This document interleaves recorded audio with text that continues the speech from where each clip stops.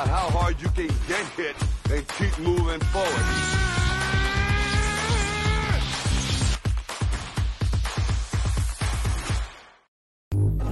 Ladies and gentlemen, this is the main event of the evening. And now, it's time!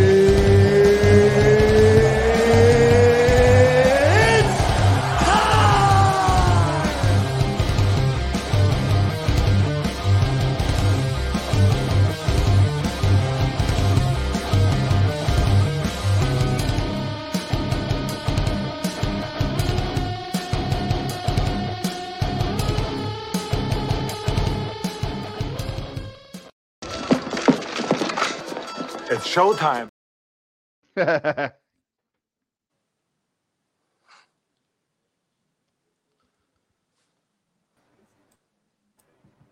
course, I was on mute, but everybody, welcome to the MMA show. This is the UFC 288 recap. As always, I'm the host for today. I am Cage. Ivan is away right now on work, so I'm going to be hosting today. Of course, joining with me today is Coach Rage. What is going on, Coach? Hey, good to see you guys. And as always, joining with us is Alex. How's it going, Alex? Going good, man. Excited to be here and excited to recap this event, man. I know this took place at, of course, the Prudential Center in New Jersey. They've held a lot of events there, ironically, over the last few years. It's been one of the go-to arenas outside of Las Vegas. Before we get into it, what were you guys' first opinions on the fight card? I'll start with you, Rage. I looked at the card. I didn't think it was going to be very good. And I watched the card and I was right. Yeah, there was there was a lot of the judges, Derek Cleary, or however you say his name. Man, Cleary, you got it right. Yeah, he wants to give Sal D'Amato a run, right? But neither of them will ever be as bad as Adelaide Bird. But Yeah. God damn, guys. However, that being said, the IR division thrives on bad judging. Our whole one bell philosophy of go out, finish the fight, don't leave it to the judges is validated by judges like Derek Cleary and Sal D'Amato. Sal was not working that night, but he's done actually a good job the last. Yeah, he's been year. getting better. I know, right? It's like he flipped the switch. He was like, "Okay, you take it. You take the man on a bad judge, and I'll go back to being a subpar, decent judge." Because the past couple of judging fights, he's done a good job. And like you said, it's been Cleary. There's another guy that's done a bad job. Yeah. The one that did the Bellator and UFC fight back-to-back nights. I don't even think he's done anything lately. I forget the guy's name. Yeah. We will say that a lot of there was two fights that were switched out and changed around, and so there's some short notice fighters stepping up and very impressive considering that they were short. I mean, fights that were there was 4 fights canceled, a fight that was added, and then a fight that was put together from 2 guys that were on other fights. Yeah. So that's impressive. That's good, right? And it's the thing about the UFC and their roster,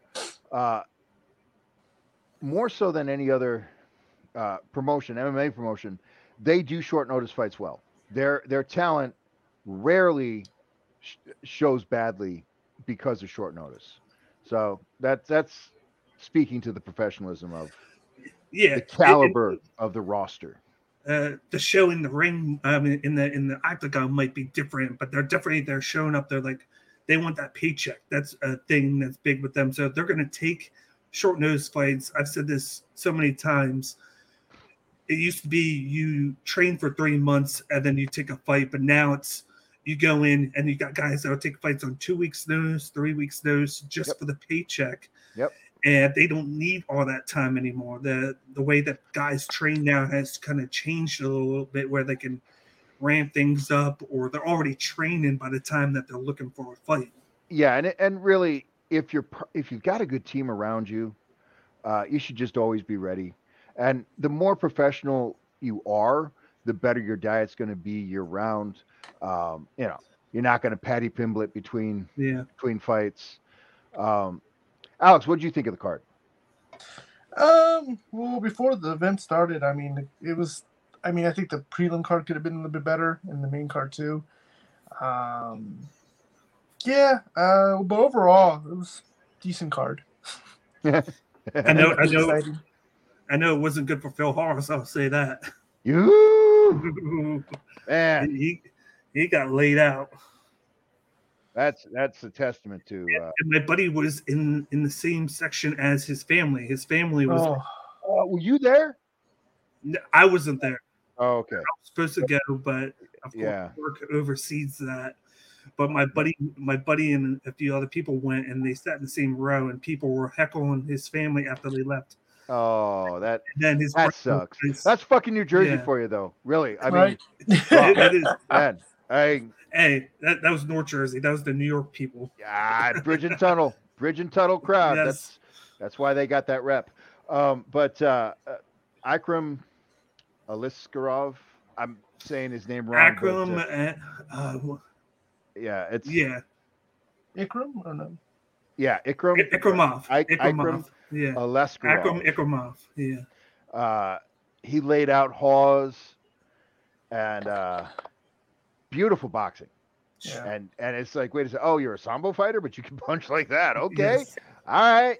So there was a little bit of deception with him, because the one loss they had was he only lost to Hamzat Chimaev. That's his only loss. Yeah. He's gonna be trouble for that division. And I'm excited to see what he does. Like, I look at Phil Halls, they're hyping him up. Like, he went to Thailand, trained the Muay Thai, and he always looks good early on. Yeah. But then he always makes those calculated risks that don't pan out, and he leaves himself wide open in the face. You're being generous. Yeah. You're being generous. Yes. You know, I listen. Coming. I don't want to sound too critical, but he has a lot of hype because of the way he looks physically. Yeah. More so than anything. If you actually look at his performance in the cage, he's not really. He's barely UFC caliber, and he's on his way out now. So, that's how that goes. He'll be picked up by like Bellator or PFL. I think PFL. And he'll do better. He'll do better. He'll have a longer career. He'll have a fan base based just upon, just like Mr. Wonderful. Yeah. It's how you look. That's cool. Yeah. I'll run down a little bit of the prelims before we break down the main card. You had Claudio Ribeiro knocked out Joseph Holmes. I thought he looked better in round 2. Ribeiro, he's going to be a guy that pressures you, gets in your face. He has power, but then he's going to take damage back. He doesn't do a good job of defending himself. Yeah, he looked good in the second round there. And that's, it's the first fight on the early prelims, right? And you got Ugly Man Joe coming straight out of LFA, like green, making some rookie mistakes, and I could see it. That he was nervous to be in the big cage, in the big show. I like him. I'm Instagram friends with him. I like him. I like what he does. I think he's got a future. I think he's just got to, tighten some things up. And we talked about Ikram Aliskerov. He got the win over Haas. Yeah. Parker Porter shockingly got the knockout over Braxton Smith. I thought Braxton was going to pull it out. Of course, it went the opposite way. Verna Jandrodrova got the decision win over Am I remembering correctly? I think in Parker Porter's Octagon interview, he said that was his first legit KO of his career. I think that's what he was, right? I believe so. Yeah, he has a lot of decisions where he controls the guy on the mat, or he does a lot of like striking but not damage striking, a lot of just touch and go. Yeah. And Braxton Smith, that's a one-trick pony right there. Yeah. Just a big, huge, strong, explosive, athletic guy, but really not very well-rounded. Really, Yeah. it's like I was impressed with Janda Droba. She got the win over Marina Rodriguez. She moves up into that echelon to where if she can improve a little bit more and keep winning, she could be a challenge up there. She just needs to work on her striking. I feel like she has the grappling down, the jiu-jitsu.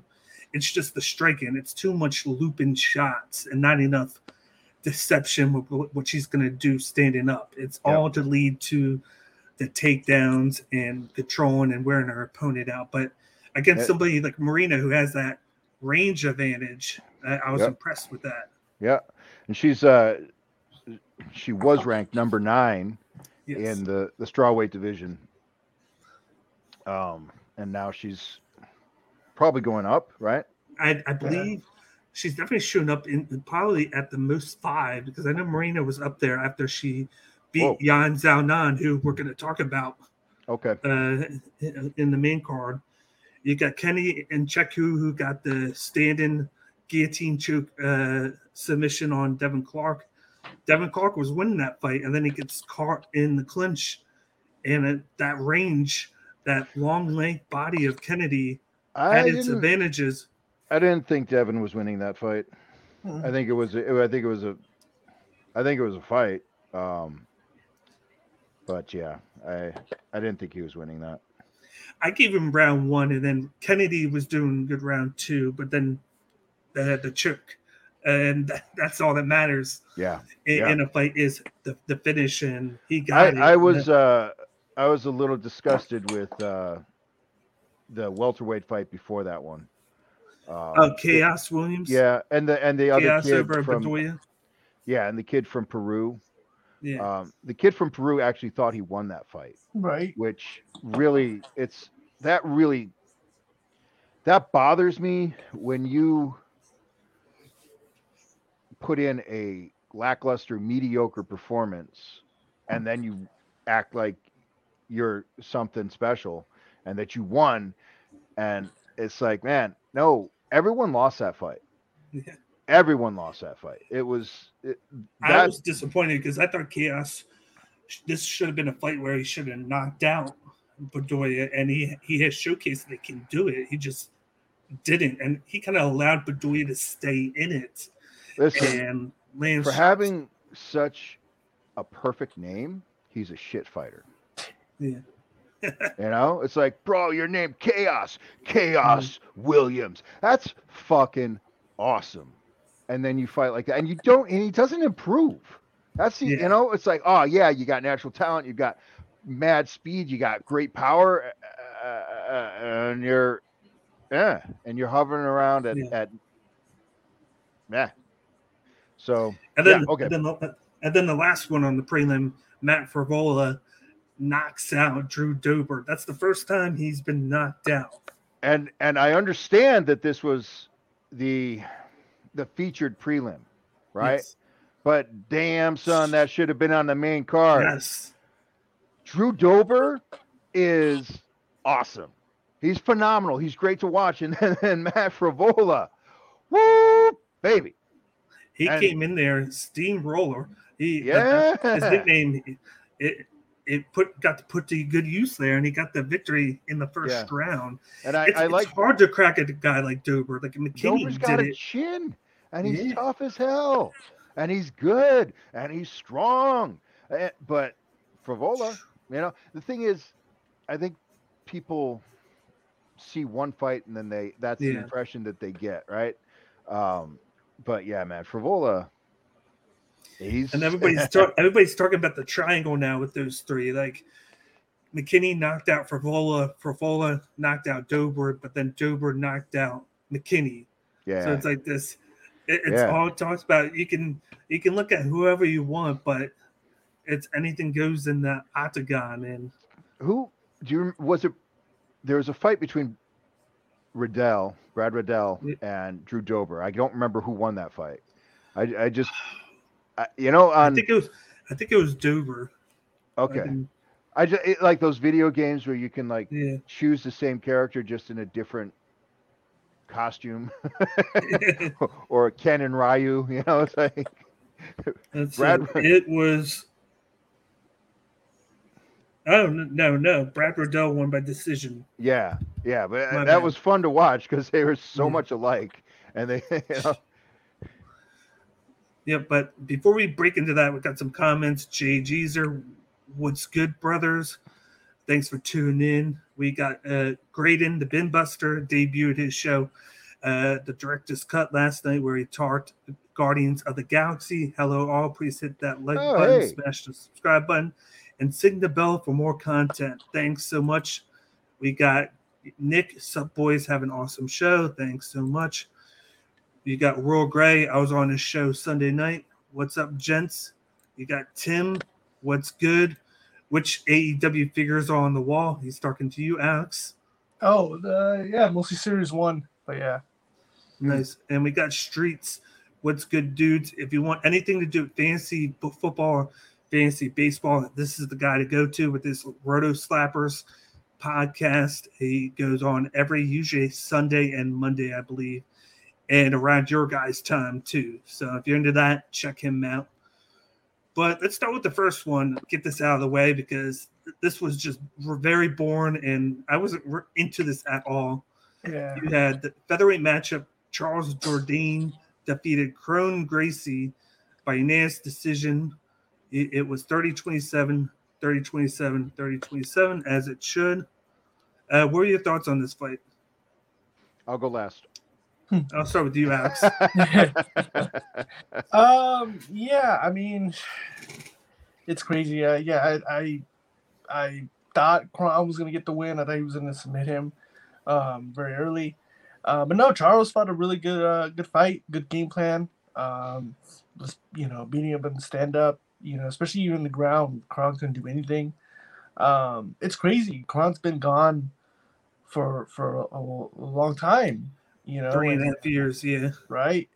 And when a person's gone that long, when you have time to go to the gym and train, he has his own school too. He didn't really evolve. Fought the same style. It's just go to the ground, submit you, and I think that style is kind of getting outdated. And it's that the way he fights is kind of like the way he fought his father fights. And it's just the game evolves. And stand up didn't look that impressive. The ground, he couldn't get anything on the ground. So yeah, just was not a good performance by Kron. Yeah, but Charles fought a really smart game plan. He looked really good, and got the win. Looked really good. Yeah, one thing that he didn't do, which was good, was chase Crone when he was on the ground. Like you see the memes on there of Crone just crawling towards him for long periods of time. It just didn't seem like he was into the fight. It seemed like a lot of guys can have that long layoff. They learn, they expand their fight knowledge, the fight game. He didn't seem like he did it. No. Like he's all about, of course, it's the Gracie name. You're all about the jiu-jitsu and the grappling. And Jourdain knew that, so he stayed away from it as much as possible. And then he landed when he needed to. He had the bigger shots. He had a lot of volume, and Crone Gracie just couldn't get anything going. Even when he had him on guard, couldn't do anything. Yeah, it was just a bad matchup for him. If Jourdain would have bit on some of those, maybe it would have been a closer fight. He just didn't bite. Jourdain was the smarter guy there, and I just was tuned out of this fight by round one. I knew where it was going by what I was seeing. Yep. Yeah. So, agree with everything you guys say. Crone really, like, does he even want to be in the UFC? I don't. It's like, okay, are you just finishing out your contract? He had enough time. He could have worked with a legit MMA coach, a legit striking coach. So he just chose not to.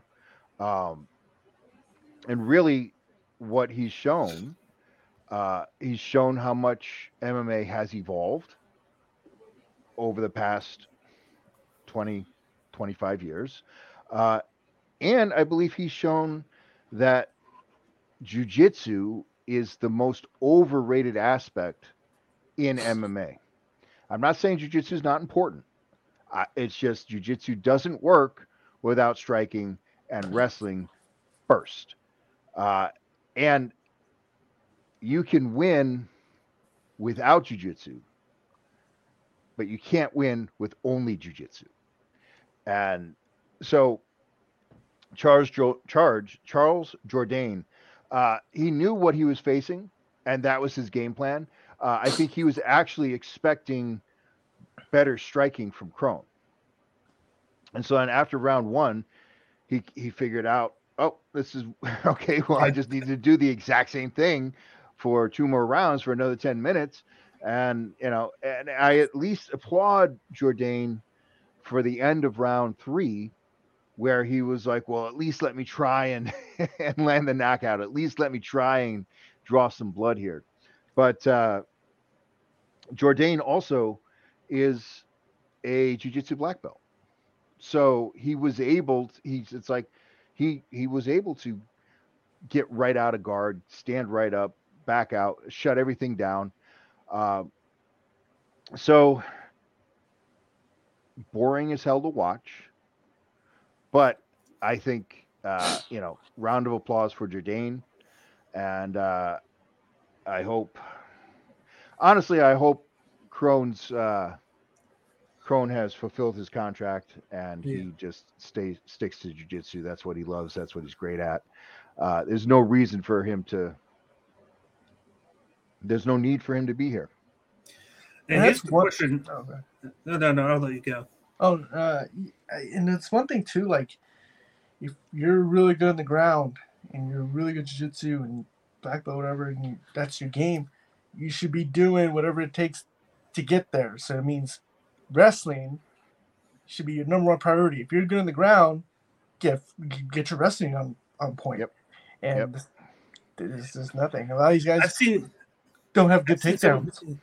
I've seen some of these Gracies do a good job with their striking. Yeah, you got Belcher, you got Nyman Gracie. Like, he showcased a little bit of his striking, where he can use that to set things up. And then you got Connery, Brian Ortega, who is one of the star pupers. He has a great striking to go along with Hoyce's son, Connery Gracie.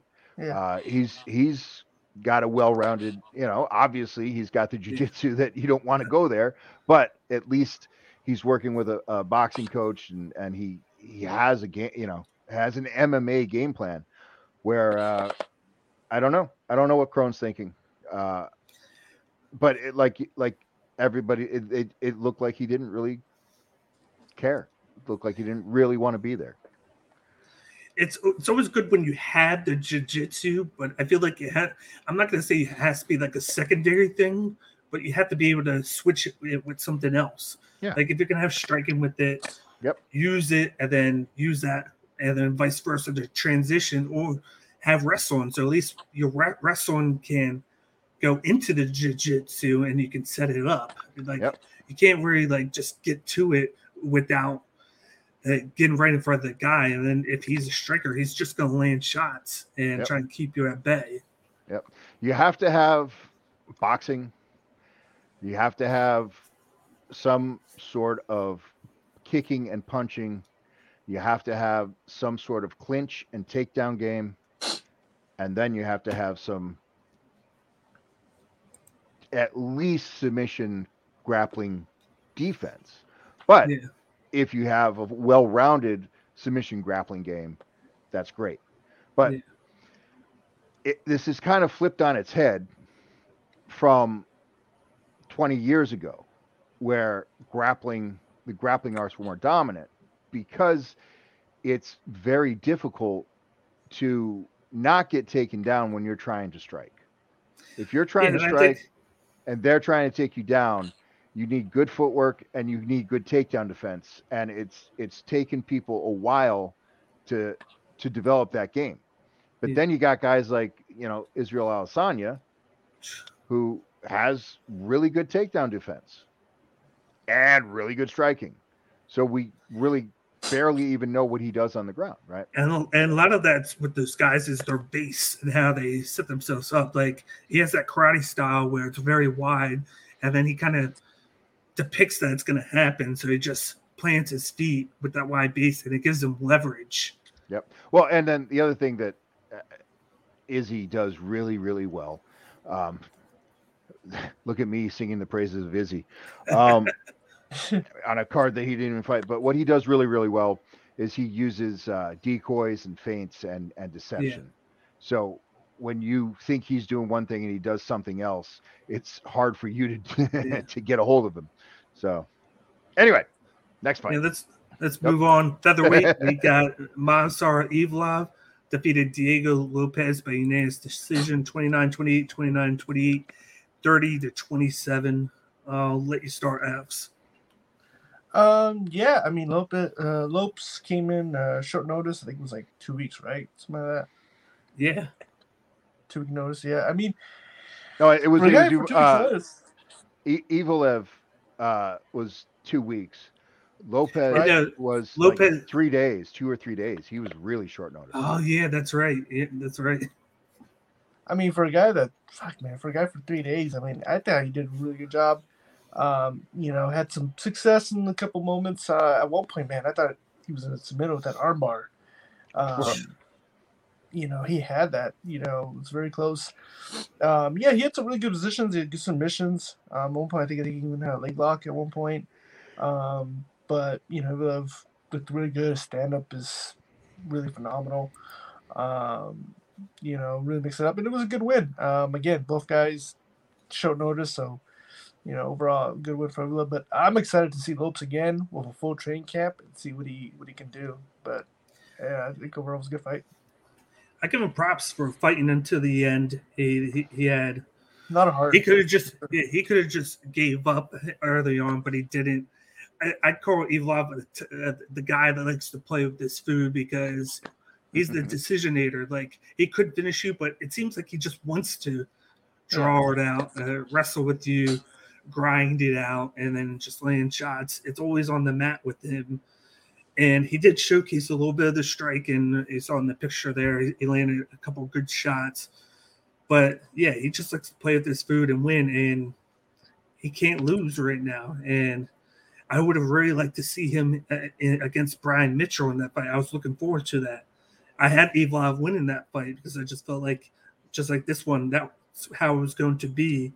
I felt like, and I hope that they reschedule it somehow because I think that Evlov can rebook it. He's on the move up. I want to see him against these top featherweights. Like you got Volkanovski, who just got announced he's going to be fighting, of course, Rodriguez later on in July.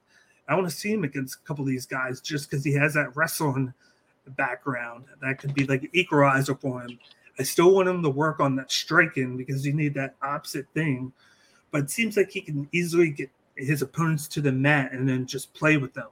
He has that leverage. He has that strength on him. But Lopes did have his moments in the fights. And it was good to see Dana White pull him aside and say, thanks for taking the fight. You did us a solid. You're going to get that fight bonus. So that was good on him to encourage Lopes so that in his next fight, he comes in very motivated. Yeah, I think Lopez, even though he lost, his stock went up. His real estate value went up. I think Lopez looked very impressive. He surprised me because he was actually better at the striking than Evloev. And I was actually a little bit disappointed in Evloev's performance. I thought he was a better striker than he is. I haven't paid a whole lot of attention to his career, but after watching this fight, he made some pretty rudimentary footwork mistakes, just basic striking. He could, and with a background in combat sambo, I just expected more from him. But what impressed me was he didn't tap and he got out of submissions where normal humans and even elite humans tap to that shit. And that knee bar, like, man, knees are not supposed to bend in that direction. No. So that was impressive.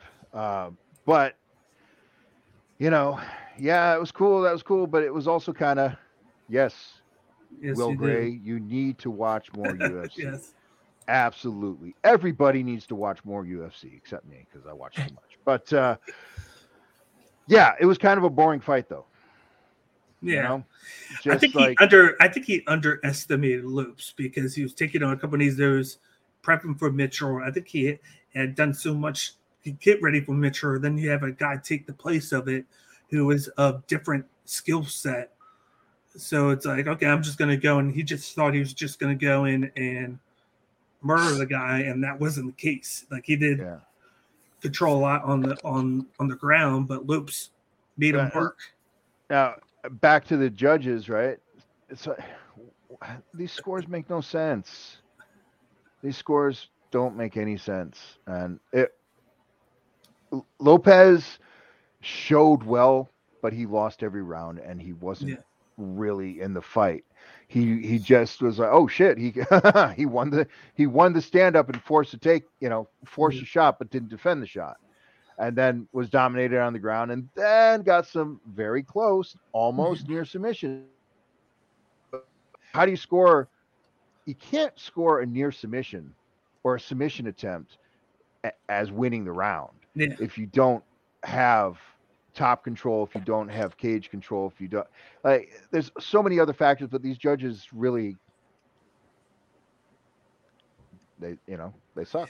So I hate the fact that they sit there right in the front of the cage. I always think that you should be up top, either looking from above or looking at a TV and watching on a TV and judging that way.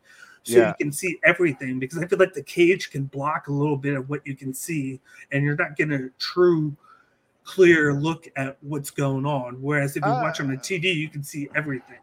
Yeah. They have monitors in front. No, they don't do that. They're just sitting right there. They don't have the monitors. They're sitting right there. They could have monitors because I know the commentators do, but it's a small monitor. Yeah. I don't know. I don't accept that. I don't think it's that they're not seeing what's happening. I think they don't understand it. They're not trained. They're not coming from a fighting background. They're not coming from a coaching background. They're government employees, really, but I love them because that just makes my guys work harder. Yeah. So let's move on to the next one. We got the women's strawweight battle. Yan Xiaonan defeated Jessica Andrade by first round knockout. I'll let you start out with it, Alex. Yeah, I picked Yan to win this fight, but did not think she was going to win it in 2 minutes. But yeah, I mean, she just caught her coming in, and and that was pretty much it. I mean, and it's sad because now you think, well, what's next for Andrade? And I said this too. If you get a win over Andrade, now it's pretty much you got a big name, former champion on your record, and now you get a title shot. And I think that's what they're trying to go for, right? I think they want to put her against Weili in China. So yeah, I mean, and it sucks now because now Andrade's kind of set where, kind of like, yeah, you get a win over her. Oh, you're ready for the next level, and I think that's where she is now in her point of her career. Because she lost this fight and she lost to Emily, right? Benchfield. So yeah. So that's what, 2 losses in a row for her now? Yes. Is it in a row? I think so, yeah. Yeah, she lost to them straight, Andrade, and then that one. Yeah, so we'll see. We'll see what happens with her, but it's definitely not a good position to have 2 losses in a row in their finishes. So we'll see. But yeah, Yan looked really good. Finished it quick, first round. Can't beat that. So I'm excited to see how she does against Weili. They were talking about this. This was a good point. She, after the loss to Esparza, she moved to the U.S. and started with, I believe it was Alpha Male, Team Alpha Male. Yeah. she started training with them, and you can see the dividends paying off here of moving close, training with a different group. You see the more crisp striking, the movement, the stance changing. It was confusing Andrade, and then she was landing those snapping leg kicks to the lead leg of Andrade.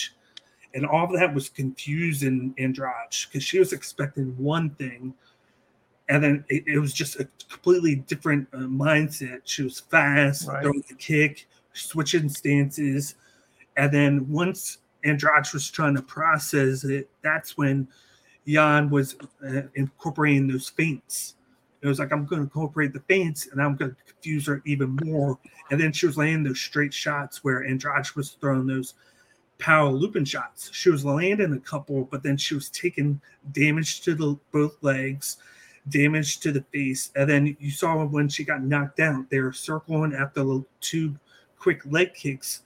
She threw the overhand right, and then as she was throwing the overhand left, Jan comes in with a straight hand and just knocks her down because she caught her first, and then she finishes her on the mat. It was just that accurate punches, good game planning. It caught Andrade off guard. And part of the thing I don't like about Andrade is the fact that she's too up and down with the divisions. She's not picking at the division and staying there. She's changing on the go. Every other fight, she's changing because she'll lose, and then she'll be like, oh, let me go down. I'll fare well there. Wins two, then loses one, and then goes back up. She doesn't pick and then get used to the weight class. It's just too hippy-hoppity with her. And everybody knows she's going to come with the power, come with the aggression. It's just that this time, Jan Zanan used it against her with her own speed. She was the quicker one. She was the more deceptive one. And if I keep seeing this, I'm very impressed by her. Like from the fight against Esparza, where she's a good striker, but not a lot of power. But then she has bad takedowns. She worked on the takedown defense in the Marina fight. She showcased that. And now you see more power from her and more speed from her. So she's adding more to her. Do I think that she's ready for Wang Lei? I don't think so. I think I still favor Zhang Weili, but she's definitely moving in the right steps. I think she might want to take one more fight to prep for it, but she definitely looked a lot better than she did 2 years ago. So my wife was watching this with me, and she looked at me and she said, do you think Andrade took a fall? Do you think this was fixed? Do you think the company is trying to make it China versus China in China? And I can't say that I know. It makes sense. It looks like that could happen. And Andrade looked awful. So the question is, has Andrade, is she actually slipping? Is this the end for her? Because she looked really bad 2 fights in a row, and she's looked bad before, and then she's looked good, but she has not improved, right? She hasn't changed her game. Everyone, it's like, okay, we know what we're facing, we know what's going on here. With Jan, I'm not even going to attempt her last name. Yeah, right. I am not impressed. I'm not impressed. It's like, okay, yeah, you landed something straight, and I guess I'm impressed that a strawweight gets a knockout, but okay. Against, I don't think she's going to be able to, like, if Carla comes back, she just had a baby, and if Carla, is still up there in the rankings, that rematch could be interesting, but I don't think she's going to be able to stand with Carla. If Rose gets her head together, Rose will destroy Jan. Weili, like you already said, Jan is not ready for Weili. So we even have Amanda Lemos too, who's up there. Oh yeah, yeah. So I think it's I don't know. Let them Let the company do whatever. If they want 2 Chinese women fighting for the title in China, cool. Or if they want to let Wei Li retain her title against, that's fine. But there's just such a huge gap in the strawweights between the top 3 or 4 and everyone else. And then you got a lot of people that allow them to fart each other. Like Carla fart Jan already, dominated her. So, but now she's having a baby, so that's not going to happen. Rose fought Carla twice and lost. That's not going to happen. But then that's why I'm thinking, why don't they just do Jan against Rose? And then you got Lemos. Maybe give her a crack at Zhang Weili. Yeah. Or something like that. There's going to be somebody that is going to be out of the order there that's going to have to wait. So I think maybe because there's no clear-cut favorite to challenge Zhang Weili, have Rose fight Yan Xiaonan. Because then if Yan wins, then that's 2 big wins for her in a row. Or if Rose wins, then that's her, okay, I've already beat Zhang Weili twice, and then I've won twice since then. So that's what earns me my shot at the title again. Yep. Let's move on to the co-main event. This is the one that was put together just about a week ago, before the event. You got a 5-round co-main event. Bilal Muhammad defeated Gilbert Burns by unanimous decision, 50-45, 49-46, 49-46. I'll get this one started with this fight. Just Bilal Muhammad just came in here, like we were talking about this. This was a born fight. I thought he just looked a lot better, and I might be the one that's going to be different about this, but a lot of people are coming in. Gilbert Burns with his shoulder was bad. It looked like he injured it when he was going for the takedown, and Bilal Muhammad sprawled and came back up. It looked like he landed on the shoulder wrong or the impact, and that's what changed the fight.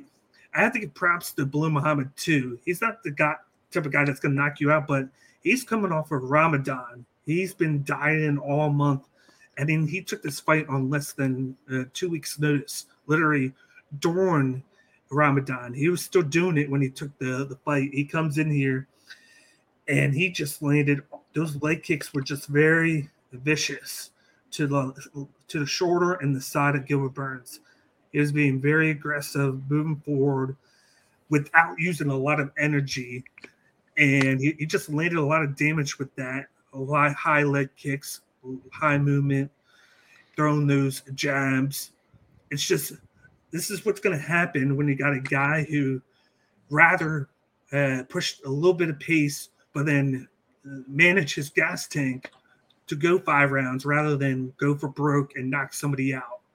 That's what it's going to be with Bilal Muhammad. Like we talked about, he's not that flashy of a guy. He's not going to knock you out. He can be born, but he showcased that he can add to it and beat guys that everybody's bet against him. This is the 3rd straight fight that he was the underdog, and he comes in and he dominates the fight, out-volumes him. After 5 rounds, he looked like he could go another 2 or 3. He landed a lot of volume, and Gilbert Burns just didn't seem right. Whether it was that, whether he was coming in with that, and then he re-injured it, he just wasn't throwing enough. And then on top of that, that's where Bilal Muhammad was landing those leg kicks. So it was like they both took the fight on short notice, 5 rounds. Maybe they could have done it at another time, and the result could have been a little bit different. But Bilal Muhammad took advantage of the situation, landed what he had to land, kind of came out unscathed. And I always think of this, if a guy can do that, and even though people are going to not be happy, he can take a fight a month from now because of it, because he didn't take any damage. And that's kind of the kind of guy that Bilal Muhammad is. But I have to give him credit because his takedown defense is so good. He got taken down for a second there, but then he popped right back up. It's one of the best there with Adesanya, with Usman. It just so happens 2 of the guys are in the same division as him, so you don't talk about him because he doesn't have that finishing power. But he has showcased that his striking has been steadily improved. He can push the pace, and he can go 5 rounds. So that's going to be a recipe for him. I want to see him fight Colby Covington next. I want him to fight that because I don't think he's like, I think he could be ready for Leon, but of course Leon, I feel like, is the better striker. But I do think with what he has added to him with those leg kicks, I think he could do well against Leon in a 5-round fight. It sucks that their fight got canceled because of the eye poke in round 2. But he's used everything that he learned from that fight and kind of improved from it. And he's always going to be the guy that's going to grind you out and win. He's not going to be the guy to go for a knockout. He did knock out Sean Brady last fight and kind of showcase that he can do it. But he's not going to do it. He was all about the switching of the stances, confusing Burns, throwing the leg kicks, mixing in the strikes, and pushing him back. And that's that with the shoulder kind of hurt Gilbert Burns in this fight. It just made him look like a different fighter.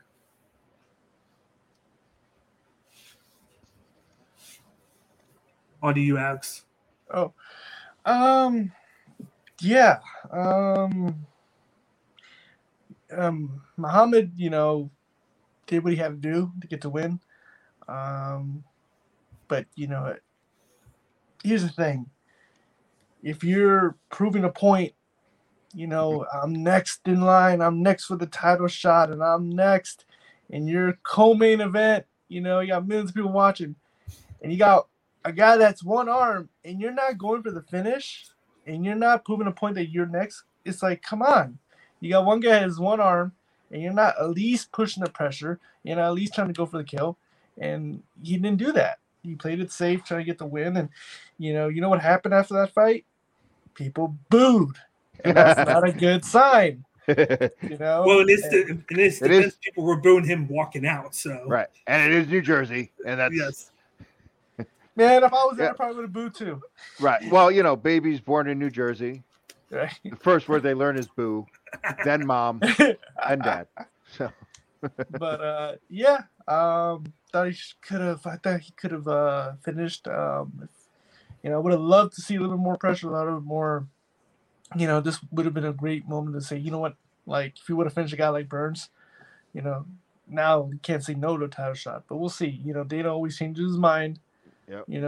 So we'll see. But if he fights like this, I don't see him beating Leon. I know you guys said like the eye poke, but like even then, even before the eye poke, he was getting dominated on stand up against Leon. So, he's got to change something. But yeah, if he fought Leon, Leon would beat him.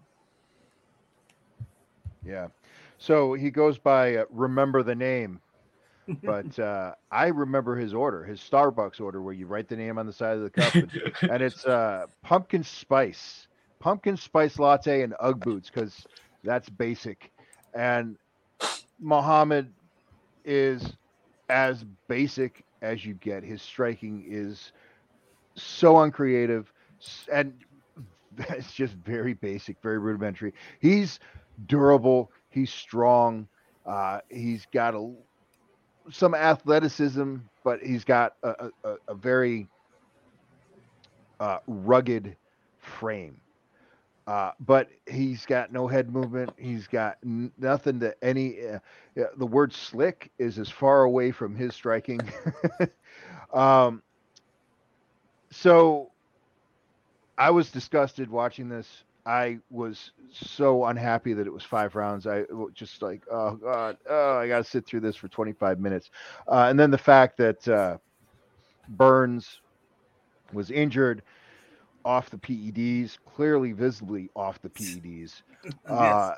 So it was lackluster all around. And I'm looking at the rankings and, okay, well, Belil and Colby could be interesting, but you're wasting money if you're doing that. The company is wasting money because Colby is a sale, right? So there's money there. Belil is a liability. You're going to lose money. So I'm looking at Rachmanov. I'm looking at Shavkat Rachmanov and Hamzat Chimaev to solve the Muhammad problem.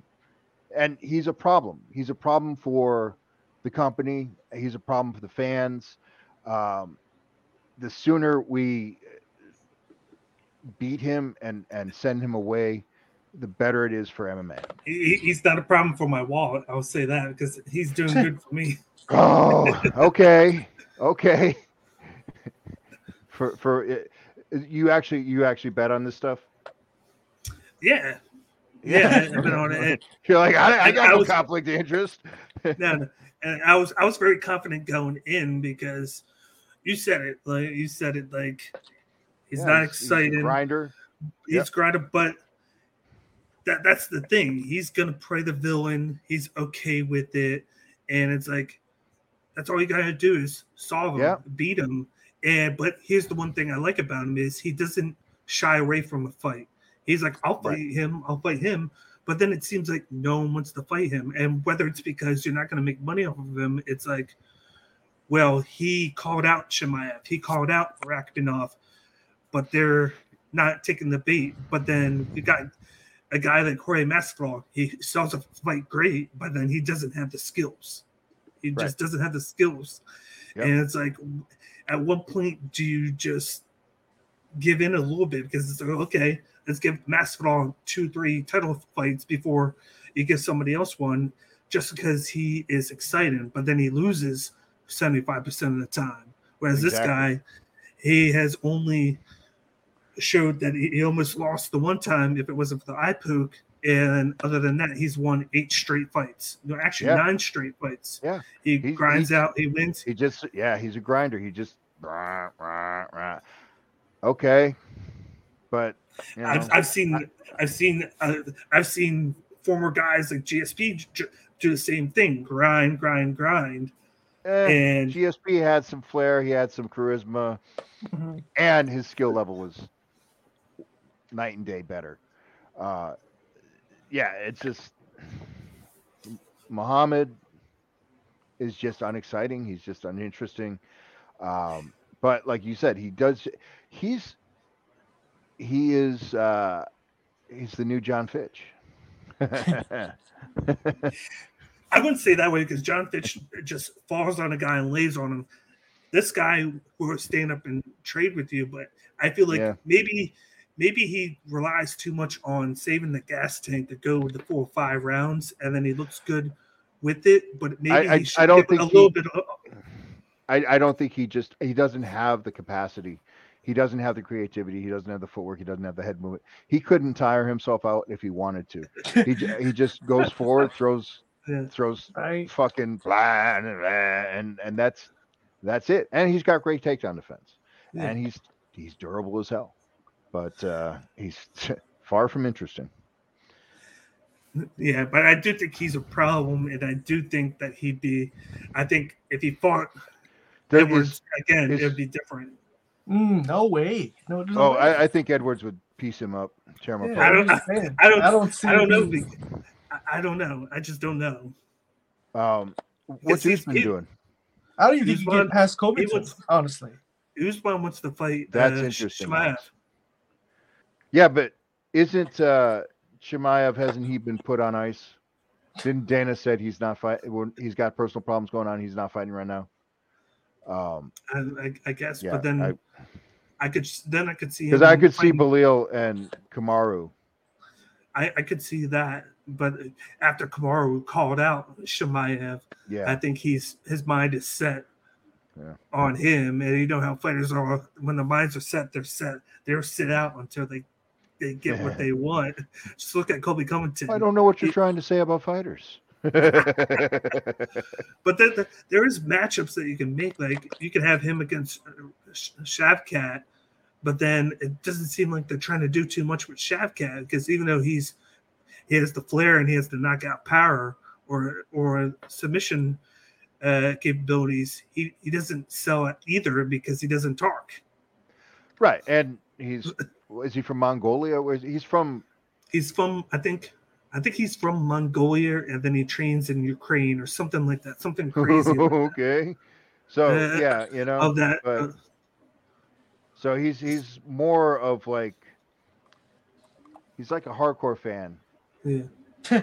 but he's not a casual fan kind of fighter, you Yeah, know. I think I think they have to pair him with somebody that can sell a fight, and then he winds up winning because he's the better fighter.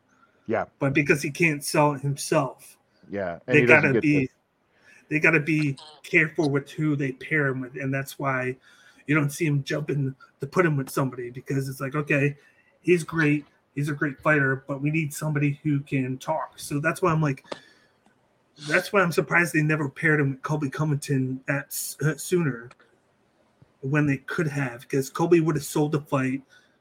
Shavkat would have put on a great fight against him. That would have been a 5-round fight where it would have been interesting with his wrestling and then Shavkat's overall skill set and his reach.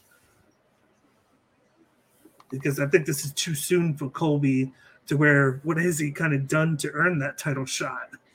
I don't think beating Masvidal earns you a title shot with how much losing he's done, but somehow he gets it because he sells fights. Yep. And it's like it goes back to that. If you can sell fights, you can jump to the top of the line without even doing anything. Yeah, and you get to keep your number 2 ranking. Exactly. Okay. Let's move on to the main event. We had the Bantamweight Championship. We had Aljamain Sterling defeated Henry Cejudo by split decision. You had 47-48, 48-47, 48-47. I'll let you start this off, Alex. Yeah, I saw the fight twice. I saw it 2 times. The first time I thought Sterling had did enough to get the win. Then I watched the second time and I thought Cejudo had won. 3-2. Yeah, I mean, it was back and forth action. I thought there was points that, Sterling looked really good stand up. But then I just think if Cejudo would have done what he did in the 5th round, I think if he would have done that earlier, kind of eliminate the legs and just went, because the whole point is that earlier in the fight, it was hard for him to find that gap, to get in because he was such a smaller fighter. But he had success in the 5th round, kind of closing the gap, getting in close, landing the big shots. I think if he would have done that in the beginning rounds, I think he would have won the fight. He did win the fight, but yeah, no, I agree. Yeah, I think he won, but judges didn't see that. Right, exactly. Right, but no, I mean, he was gone for 3 years. Yep. And he's getting old. Yeah, right. And even though, don't get me wrong, like Sterling fought your fight, but then again, it's like you fought a guy that hasn't fought in 3 years, and it was a close fight. So it kind of makes you think, even then it was just like he went close to a guy that was off for that long. But yeah, I mean, I thought Cejudo did enough to win. And I think Cejudo wants to fight Merab, right? Like that's the plan for him, which I think will be another good fight, exciting fight, and Sterling will fight O'Malley. Yeah. Since he can't go down the list, he might as well go against the one guy that won't fight Sterling. Right. Yeah. So because of his partner, so you can do that. Did you guys see the judges' scorecard in this fight? I didn't. I saw it right here how it's split like that, but I didn't see scorecards. A mess. Didn't someone give 5th round to Sterling? Yes. See, I'll be honest with it. I watched it both times. I gave Sterling 1, 2, and 4, and I gave Cejudo 3 and 5, and I thought clear cut Cejudo had the 5th. So I felt like confused that the fact that the difference maker was that round 5, because to me I felt like Sterling had it before round 5 even began. Yeah, no. And it's crazy how, like, even though you can have somebody and argue, oh, he definitely won round 5, he got robbed of that, but how that could have cost him the fight, even though I felt like he lost, because I felt like he had problems with the range early, like you said. Sterling was landing a lot of those leg kicks. He was doing the stand switches. he was getting inside the clinch, and whenever Henry Cejudo would stop the takedown, which was kind of telegraphed, he wasn't doing anything with it. That was the problem. He would just hold over his head, over his neck, because he knew about the neck injury where he had surgery, he had the plate put in or whatever, and he was leveraging that, but he wasn't throwing. He wasn't throwing any damage. So I felt like if he would have thrown damage there, that could have been like a round switch there. But he wasn't doing anything at all whenever he was doing that. Whereas whenever Sterling had him in the clinch, he was throwing those knees to the stomach, knees to the legs. He was doing damage. He was thrown even in the clinch. And round one, damage in quotes. Yeah, but he was throwing more. Like, but he was throwing something. It's better than throwing nothing. Yep. But he got taken down round one, but then towards the end, he took down Cejudo and then landed a couple of knees, and that kind of changed the round because he had success early. Then he got taken down for 40 seconds, but then he took Cejudo down and did damage for the last 20 seconds. And even they were saying that usually you see the end of the round, and that gives you an eye point of that. So I was like, okay, it was like a flip flop. I gave the edge to Sterling at round one. Round two was kind of close, but I thought the takedown was a little too late for Cejudo, and Sterling had more damage, I felt like, in that one. Round three, I gave it to Cejudo. He took him down. He controlled him. He was leveraging him with the takedown defense. Sterling started to slow down a little bit. He started to telegraph again. Sterling was very good when he was staying at range and throwing those leg kicks and using the range to throw. But then whenever he would just shoot, he had issues with it. So I gave round three to Cejudo. But then round four, they had that big moment where it was kind of 50-50. Cejudo had caught him when he was going for the takedown, but then he got caught in that wide stance, and then he got taken down, and he took the back of him, landing shots. I thought that was a round change in round four because I was going with Cejudo early, halfway through the fourth, but then I thought that was kind of the change of that round to me, was that switch into the takedown for Sterling, and then he did damage. Round five, all Henry Cejudo. He went with a different game plan, and then he got round five. So I had it 3 rounds to 2, close. I had it 48-47, where he had 1, 2, 4, and then Cejudo had 3 and 5. Yeah, so the way I saw it, I thought, okay, and round one, everyone had it for Aljo. Yeah. I mean, everybody, clear as day. But I was pretty sure also that round 5, clear as day, Cejudo, Yes. right? Yes. And I don't think Cejudo so much won that round as Aljo took that round off. At least that's what it looked like to me. He was cruising a little bit, and it felt like he had it in the bag.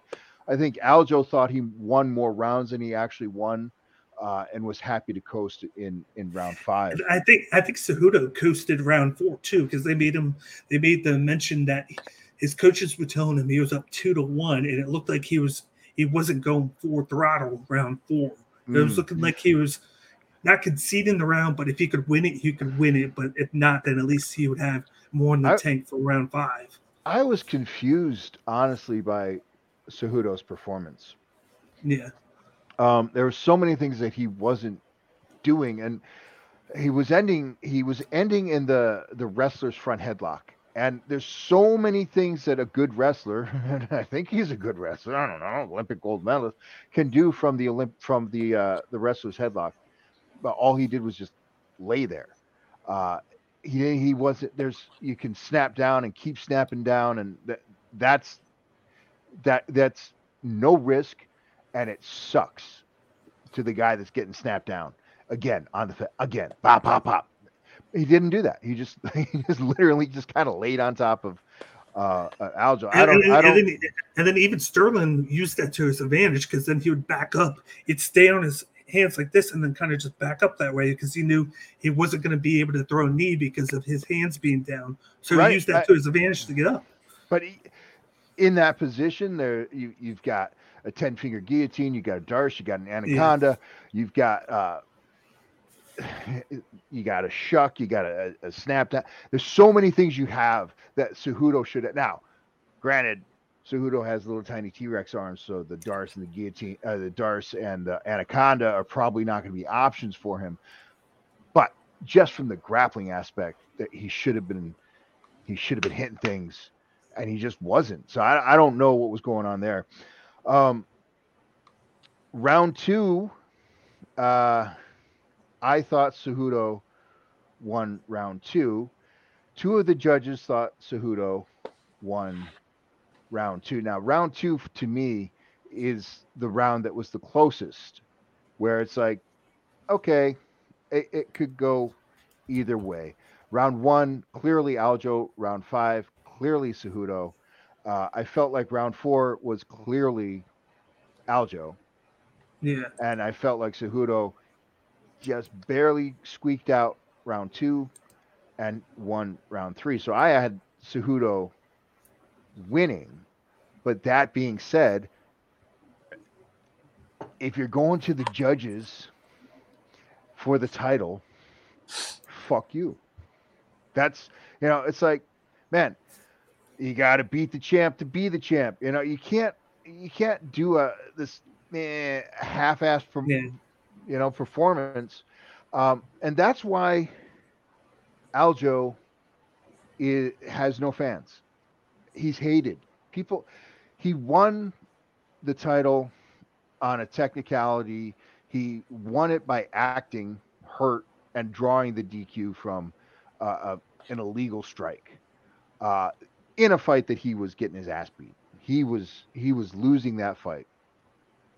All right, well, you're not going to win any fans that way, but you won the title. Okay, and you kept the title because financially that's the smart thing to do. Then he rematches Peter Yan, and we find out Yan isn't that great.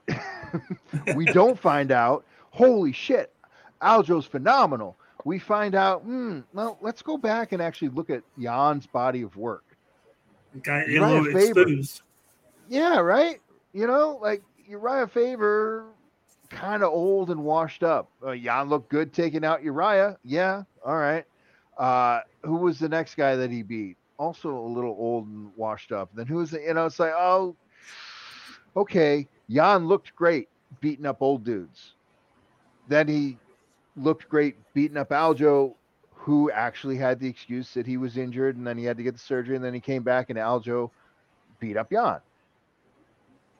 Then after that, was it this fight or TJ? Come on, a one-armed TJ Dillashaw. And a guy in the wrong weight class. Everybody boos TJ, but then in that one, it was kind of like 50-50. Yeah. So you beat TJ, who's in the wrong weight class and has one arm. You're not going to win any fans that way. No. Okay. You didn't finish Jan. You won the belt in a slimy way that nobody likes, and now you're squeaking out a bullshit split decision over Cejudo, who's too old and in the wrong weight class, and still gave you hard work. And then you have the audacity to call out Volkanovski, and it's like, listen, if Cejudo does it, that's different. You haven't earned your strap yet, bro. And you don't have the awareness and you don't have the crowd. You don't understand who you are and how you're perceived. It's a PR, it's a public relations problem. And somebody needs to help this kid. I think he knows that people are hating on him. There's nothing he can do, so he's just gonna go with it, embrace it. I disagree that there's nothing he could do. His striking, he's the funk master. Yeah. All right. Well, you can put a little more grit and a little more violence in your striking. You can be a little more, man. You can't beg people for respect. You have to earn it, and the best way to earn it is to knock people out, and he's never done it. So you're not gonna win fans by whining that you should have fans. And you know, he I don't know. I was a fan of Aljo coming up because I saw him do He had some that great pretty, victory against Sanhagen, where he yeah. I choked mean, him he out. had some really good. He did some good work, and it was exciting to see. But then these last 5 fights, it's just been like, bro, man. And then his behavior, he's like, he's like your friend's little brother.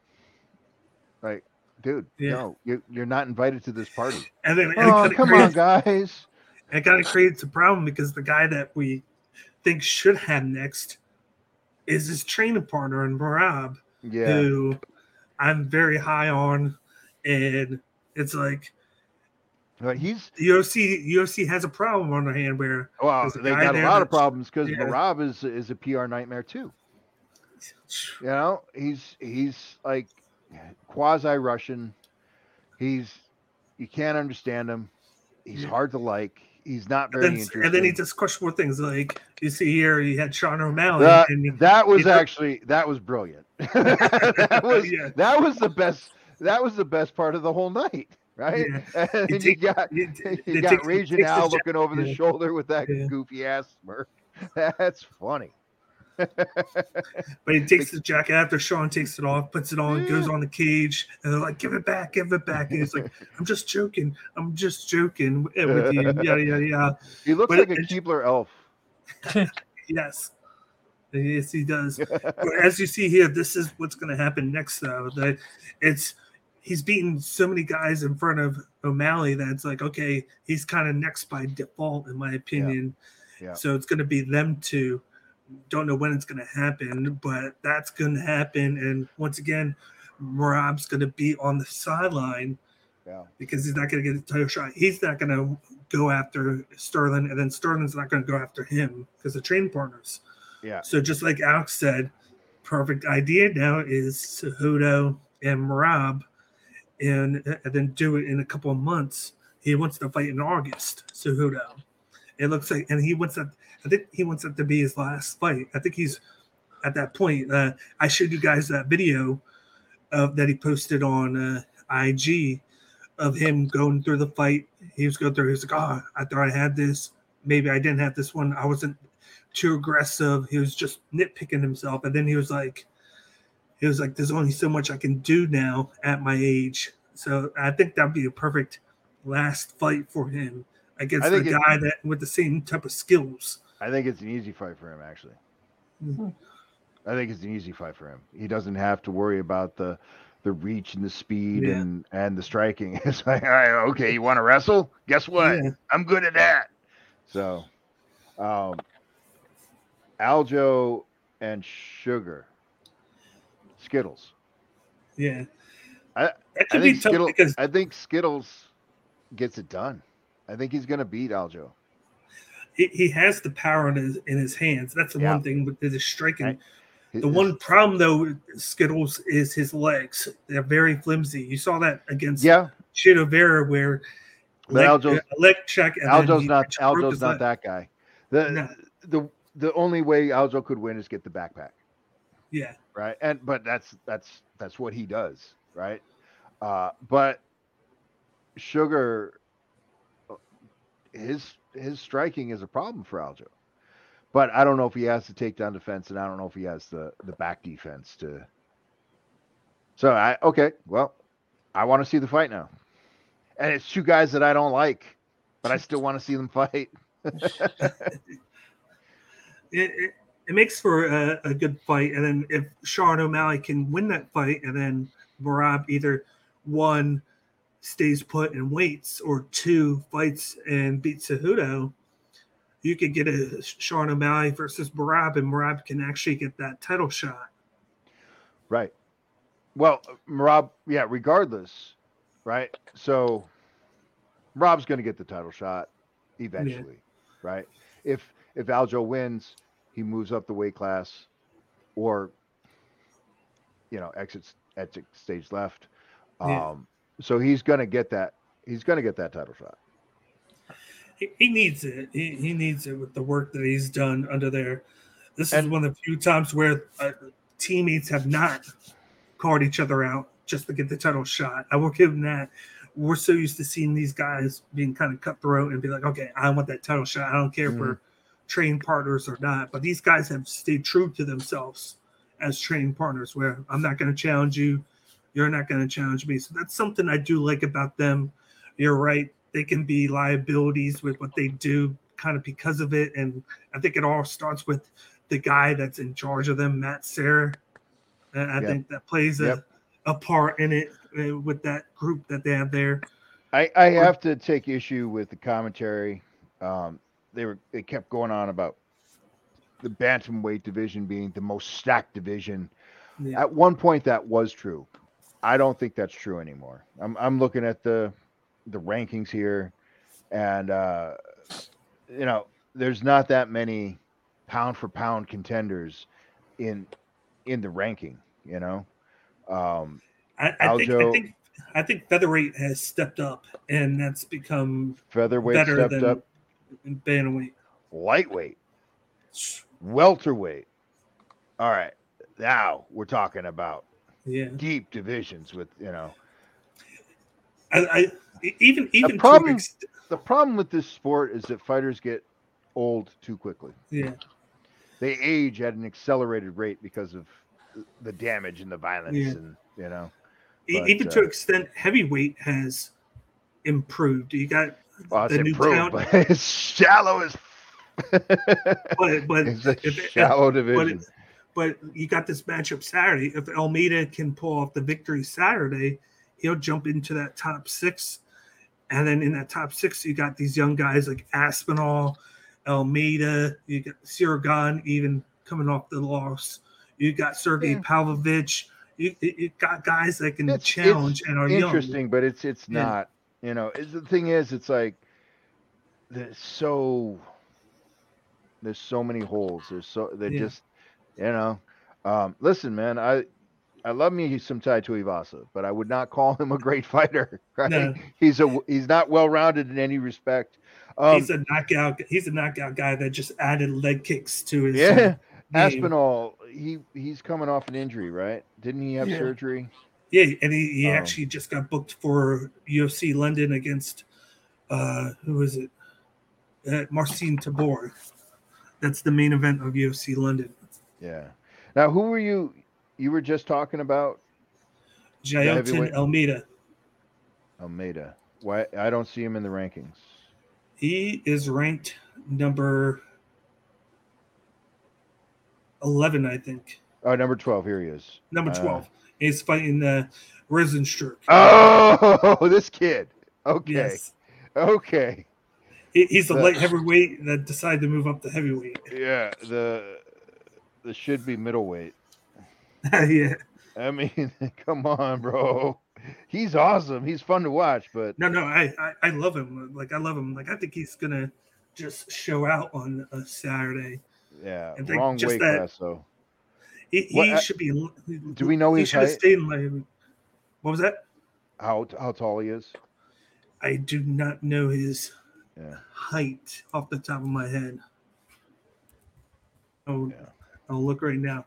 But I do know that he should be light heavyweight, but he was bored of not being used. He is 6'3". Oh.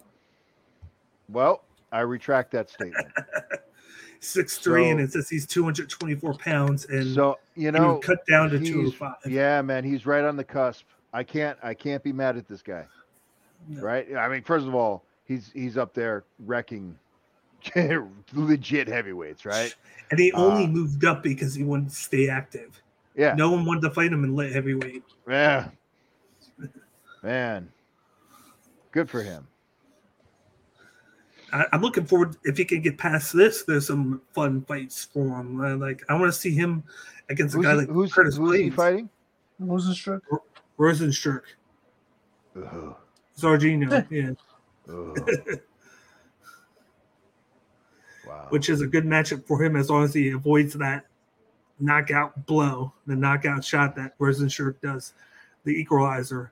but I see him just getting in front, taking him down, and then doing work because that's what it seems like Almeida does. Yeah, but man, Rosenstrike, man, there's just this, and I can speak from experience a little bit with guys that have that kind of bone density Yeah. and just that kind of physicality and that kind of the technical term is effective mass.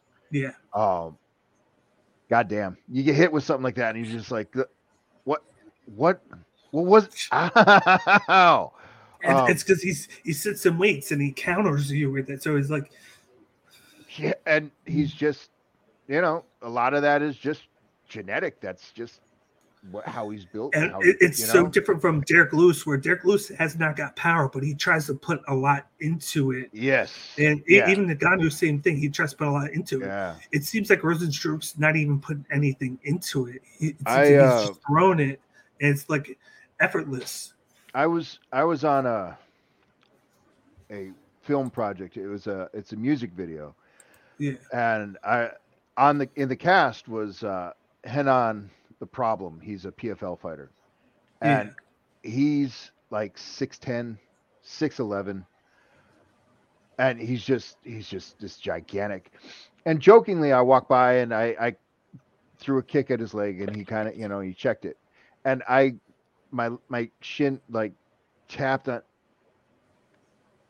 and damn, it was like, those cement metal parking poles to stop you from driving. It was like kicking that. I've kicked a lot of shins, and I've worked with a lot of fighters, and it's just like, damn. And Rosenstruck has that kind of bone density where it's just like, wow. That's like I said, it's the equalizer. Like, he's very passive with his strike, and he doesn't showcase any aggressiveness at all. But then he could be losing a fight and land that shot, and then boom, he wins. Yeah, I believe he showcased that in the Alistair Overeem fight. I believe it was where he was losing, lands the shot in the last round and wins. And he'll do that to guys, but then when he doesn't land that shot, he gets dominated by the volume count because he doesn't throw that much. He relies too much on that shot and too much patience, and his coaches have told him that. So he's tried to incorporate a little bit more. He showcased a little bit better against Blades, but Blades was able to take him down and control him. He did good in his last fight, which was good, but it might be a little biased, but I just see something in this Almeida kid. Yeah, he's just the aggressiveness. Yeah, there's something there where, like, he'll go up against anybody, take them down, and it's not like he's just going for the rear naked choke. The last couple of fights, he's done the ground and pound. He's showcased a lot of the ground and pound, holding guys there, patience, like fight IQ, and it's like, and this is against heavyweights. This isn't against the light heavyweights. So I feel like he's taking advantage of them with the fact that he's a little bit smaller, kind of like what Cyril Gane did, but Cyril Gane came in with a different style because he was more kickboxing, more striking, where this kid is more about their grappling. He wants to get the fight to the ground and finish you there. And every fight that he has been in, he's won by finish. So he is a finisher. And he's getting his opportunity to main event this Saturday, and it's on live TV on ABC. So, okay, cool. Yeah. So the whole card is on ABC. Is it also on ESPN Plus? I hope.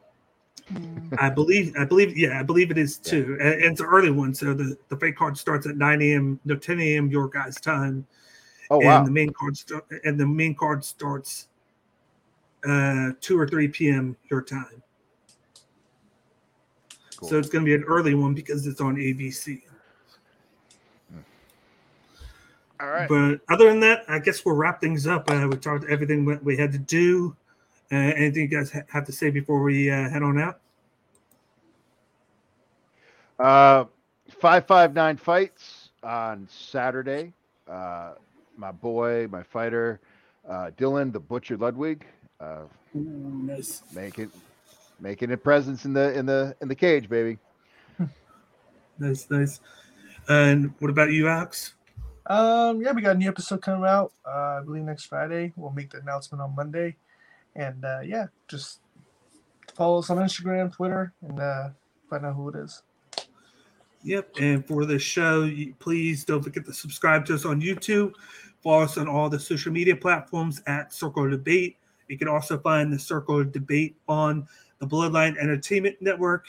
Find us on www.youtube.com/BloodlineENT. That's also the Twitter handle that we have. So follow us on there. Subscribe to the YouTube page and check out all the content that we have on the Bloodline Entertainment Network. We will be back. We got quite a few weeks. We won't be back until June, actually, for UFC 289, which is taking place in Vancouver, I believe it is. And it's going to be headlined by Irene Aldana versus Amanda Nunes. You might as well just say the bantamweight and featherweight title, because they're both the same thing as of right now, because they have nobody at featherweight. So I just like to combine both divisions at this point. There you go. They've showed us nothing that they have any investment in that featherweight division. They literally have five fighters that fight there. So we'll be back in a few weeks. Gives us a couple weeks to get ready for it. We'll come in, preview it, and then, of course, we will do the recap the week after. So check us out. But, of course, I'm Dan. This is Coach Rage. This is Alex. And we will see you guys next time.